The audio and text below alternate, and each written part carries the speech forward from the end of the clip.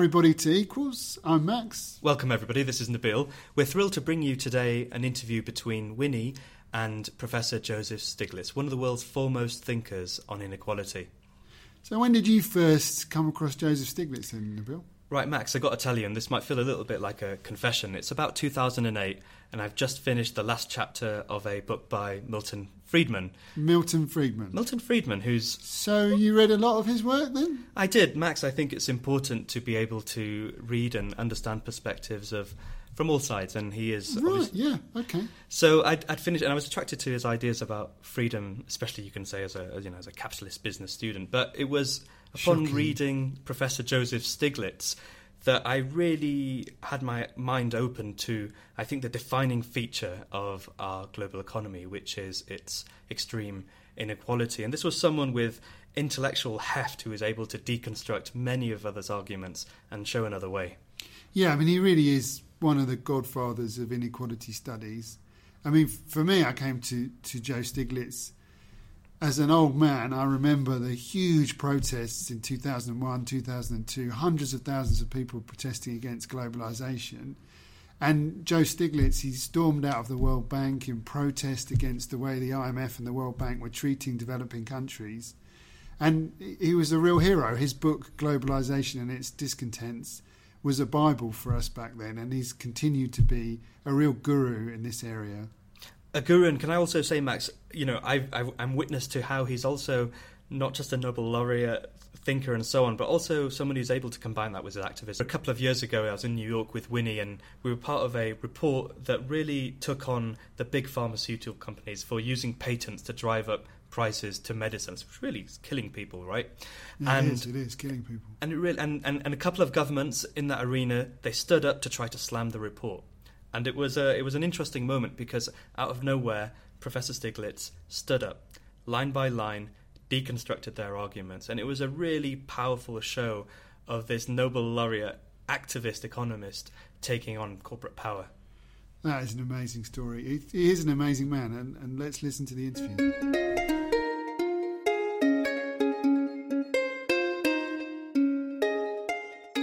So first, Joe, thank you very much for joining us. Let's start here. What, in your view, is the scale of economic inequality in the world today? What are the trends? And how does it compare with previous periods in history? Well, inequality has grown enormously, particularly since the beginning around 1980, about 45 years ago. Before that, there was a trend within most countries, most advanced countries, of a decline in inequality. There was actually an economic law called Kuznets law.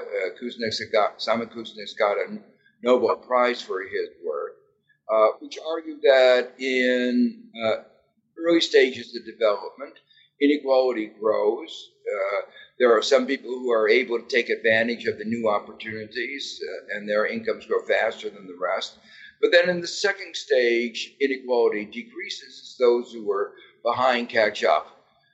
And that was the pattern when Kuznets wrote in the 1950s. No one then could have anticipated what began to happen in the era of Thatcher and Reagan, where inequality started to grow and grow and grow. The one good aspect of global inequality is that there has been a growth in a number of emerging markets, particularly the largest emerging markets, China, India, and they've closed the gap, reduced the gap between the advanced countries and themselves. I remember those days of Margaret Thatcher and Ronald Reagan. I was a student at university in the UK, and the change was quite sudden because the narrative shifted, and people were called yuppies, and it was suddenly very fashionable to be greedy, really, to maximize for yourself, to advance yourself at the cost of other people. There was like a new way of thinking that has now grown and grown until now it's unchallenged. What do you think? Yes, you're absolutely right. This was the era in the United States. There was a famous movie with a character called Gordon Gekko who talked about greed is good. In terms of politics, Reagan said that deregulate, cut tax rates on the rich, and the economy will grow so much that those in the middle, those at the bottom will be better off than they otherwise would have been. So the view was, yes, the economic pie will be more inequitably shared, but the pie will be so much bigger that no one can complain. It was an idea called trickle-down economics. Well, it didn't work out that way. We've had now more than 4 decades of what might be called this an economic experiment, and that experiment has failed. Growth is actually significantly slower than it was in the decades after World War II. Increase in inequality, that was delivered. And what that has meant that in most advanced countries and many middle-income countries, the growth of inequality is so large that those at the bottom, even those at the middle, are not doing very well. Their incomes have stagnated. Those without education credentials have actually seen their incomes decrease. It's terrible. So we have this small top elite that has a different morality, that they talk to each other and influence each other and are amoral for the rest of us, isn't it? Well, I think, let me try to be fair to them. Many of them actually believe that what we're doing would actually help everybody. But they were so out of touch with what was going on that they didn't see that what they were doing was not was leading people in misery. You know, I want you to tell us some more about this, because I started seeing, and it's now common thinking, that if you're not doing well, it's because you're not working hard enough. Well, first I'd say when I look at some of the people at the bottom and look how hard they work, and I compare that to how many days Donald Trump spends on the golf course, there's no comparison. The people at the bottom, many of them are working extraordinarily hard, often in back-breaking work.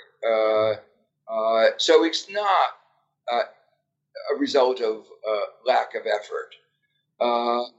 Many of those people that have not been doing very well have looked for jobs, have looked and looked, they've searched, and there just aren't any jobs. So that in many countries around the world, there is what we call, economists call it, involuntary unemployment. People would like to work, they just can't get a decent job. A few years ago, I wrote a book, The Price of Inequality. I titled it The Price of Inequality precisely because I wanted to emphasize that we are paying an enormous price for the high levels of inequality that we have in the United States and in many other countries. And I try to delineate in that book the various mechanisms that led to that poor economic performance.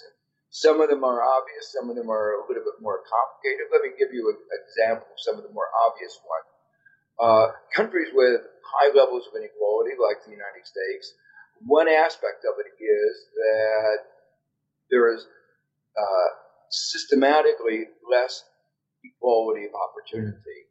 That is to say, the life prospects of a young American are more dependent on the income and education of his parents than most other advanced countries around the world. But what does that mean? That means a young American born of poor parents or even middle-income parents won't be able to get the education to live up to his potential. He may not even be able to get the health care that he needs to prevent some disease that will impair his productivity during the rest of his life. So that is one channel by which inequality really hampers economic prosperity. And other channels relate to the particular ways that inequality is created. In the United States, one of the sources of inequality is the high level of market power, corporate power. And the consequence of the abuse of market power is to lead to less investment, less aggregate demand, lower incomes. It shifts the distribution of income from ordinary citizens to the owners of these corporate giants. Then is a political dimension. High levels of economic inequality in a democracy, or even a quasi-democracy, it gets translated into high levels of political inequality. And those with economic power use their political power to make sure that taxes are low, and that in turn results in underinvestment in the public, in technology and infrastructure and education, all of which leads to lower overall growth for the economy. So there are a large number of reasons that higher inequality is systematically related to poor economic performance. You know, the first time I heard your name was when you were working at the World Bank many years ago, and you resigned in protest at the way the IMF and was pushing East Asian countries to adopt neoliberal policies that you found dangerous. Tell me a bit about why inequality is bad for our polity. Whenever you have high levels of economic inequality, it results in political inequality in almost any economic system. And those at the top will use the political system not to advance the interests of the country as a whole, but to advance their own interests. Sometimes that's called capture. And the result of that is that you wind up with a more divided society, more divided politics. There's another dimension I should mention, which is more subtle, which is sometimes called cognitive capture. When you have an elite that has been very successful and has a lot of political power, they talk to each other, they develop a set of beliefs, even when they are not pursuing their private interest. They don't have what I would call a balanced view of society, the economy, or politics. Perhaps your last thought for our podcast on what is the big challenge that we should focus on today? There's so many battles, they're all connected. Where would you put your finger? You're absolutely right. We're facing a number of very interrelated battles: poverty and inequality, climate change, corruption. To me, the only way we are going to be successful in winning these battles is through the political process. And that's why I think our energies should be focused on restoring our democracies. And that's where civil society is absolutely essential to mobilize our citizens, and in particular young people, make sure they get out to vote, make sure that they may express their views, their strong views on these very important issues that will affect them for the rest of their lives. For me as an activist, I wanted to ask you one more question, which is, how do you see this fight that we are in against inequality? Are you optimistic? Are you hopeful? Well, the power of money is obvious. The power of the voices of ordinary individuals is overwhelmed normally by money. And it's only by people acting together that we can counteract the power of money, the power of corporations. And that's what civil society is about. It's about collective action of ordinary individuals coming together. A single voice is hard to be heard, but when people come together, whether it's to fight poverty or to fight for the environment, it is the only chance we have of overcoming the corporate interest and the interest of money. I have actually some optimism right now, and it's because of young people.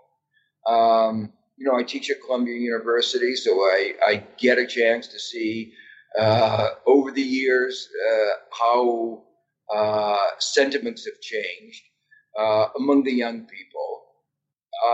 And in the last few years, there's been a major change. The young people have seen how bad things can get if they don't get engaged, that they become more engaged politically. They become more engaged in civil society and activist groups.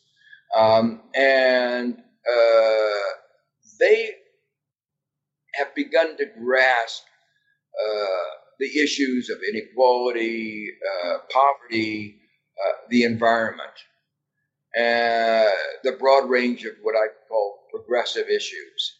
So, year by year, the fraction of people who understand the failures of neoliberalism and understand that there has to be an alternative, there is an alternative, what I've called progressivism,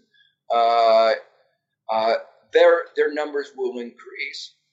I just hope they increase fast enough that the damage being done by some of the extremists on the right will not be permanent. I agree with you. I see that they get it even better than my generation. The fact that they are organizing, speaking about inequality, extreme inequality, and connecting it to environmental destruction, climate change, and to politics that are captured and that, they are intersectional. They are pulling all this together. They know so well that it's the same elite group of powerful people running the economy and running our governments who are roasting the planet and hurting the lives of ordinary people. They see it as one struggle. That makes me hopeful too. Power to you, Joseph Stiglitz. I think it was your Justice Louis Brandeis, your Supreme Court, who once said that you can have wealth concentrated in the hands of a few people, and you can have democracy, but you can't have both. I couldn't agree with you more that it's about claiming our power back and organizing to claim it back. I want to thank you so much, not just for this podcast, Joe, but for working with us, with me and with Oxfam, and letting us draw from your wealth of knowledge and you lending your influence, your work to this cause. Thank you so much. Well, thank you, and keep up your good work.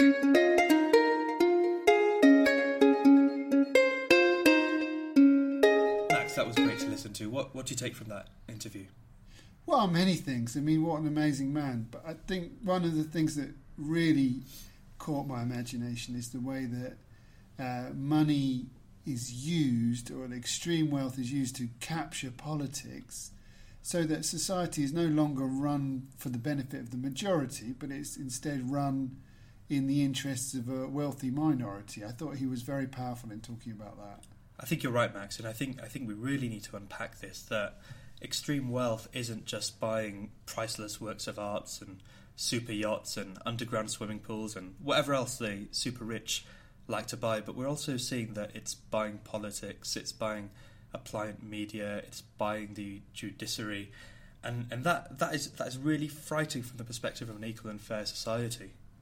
Yeah, I think that's the key point he's making, that money turns itself into politics, turns itself into power, and that's dangerous and shapes the economy in dangerous ways. I mean, look at the way money is used to control the media all over the world. Printing lies, putting out untruths that are distracting whole populations, leading to a rise in racism, a rise in fascist views, really scary stuff. And a lot of that has big money behind it, and a lot of it has its origins in inequality, I think. Yeah, and it's all the while it's distracting people from billionaires' own bad behaviour, really, at the heart of it. Exactly. It's kind of look over their politics. Max, the other thing I really took from the interview with Professor Stiglitz, he talked about political capture, but he also really profoundly talked about this idea of cognitive capture and this capture of ideas. We've really seen how the ideology of neoliberalism over the last 40 years or so has really presented itself as the only game in town, as the new mainstream. Definitely.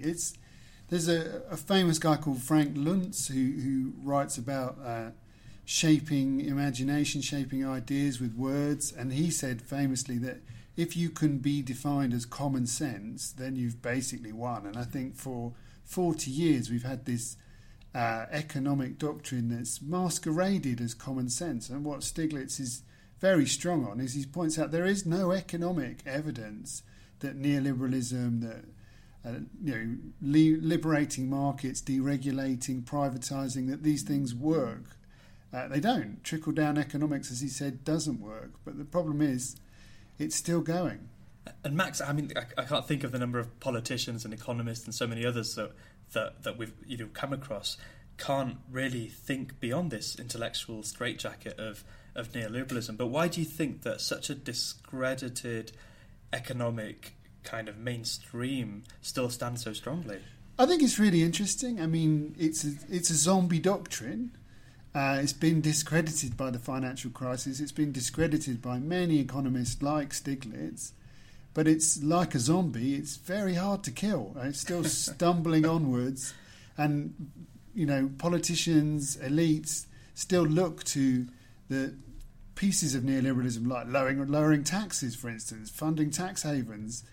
It's still going on. And what's needed is a strong alternative, a strong alternative story. That's the thing that will kill neoliberalism in the end. Max, look, I'm a seeker of hope, and I really see over the last few years, and I think people like Joe Stiglitz have played a big part in this, we're really seeing the emergence of a new set of economic ideas and even ideals, I'd say.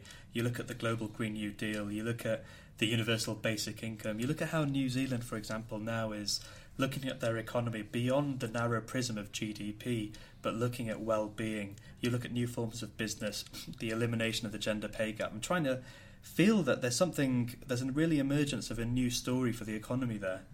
I think the pieces are there of something new, and I thought Stiglitz's answer on hope was really inspiring, because I think young people in particular certainly don't buy the old story. They don't buy the neoliberal story. And they do have enormous enthusiasm for these new ways of doing things. I think it needs to be pulled together more in one cohesive story. But I do find inspiration in that. I agree with you. Max, thank you. That nicely brings us to a close for today's episode. Now, I'm super chuffed to say that earlier today we were able to meet with a government leader, the leader of a nation that's been actively fighting inequality, bringing down economic inequality every single year since 1993. He's one of our guests we have lined up. Our next episode is out in a couple of weeks. We hope you join us there for the next episode of Equals. Thank you. Thank you.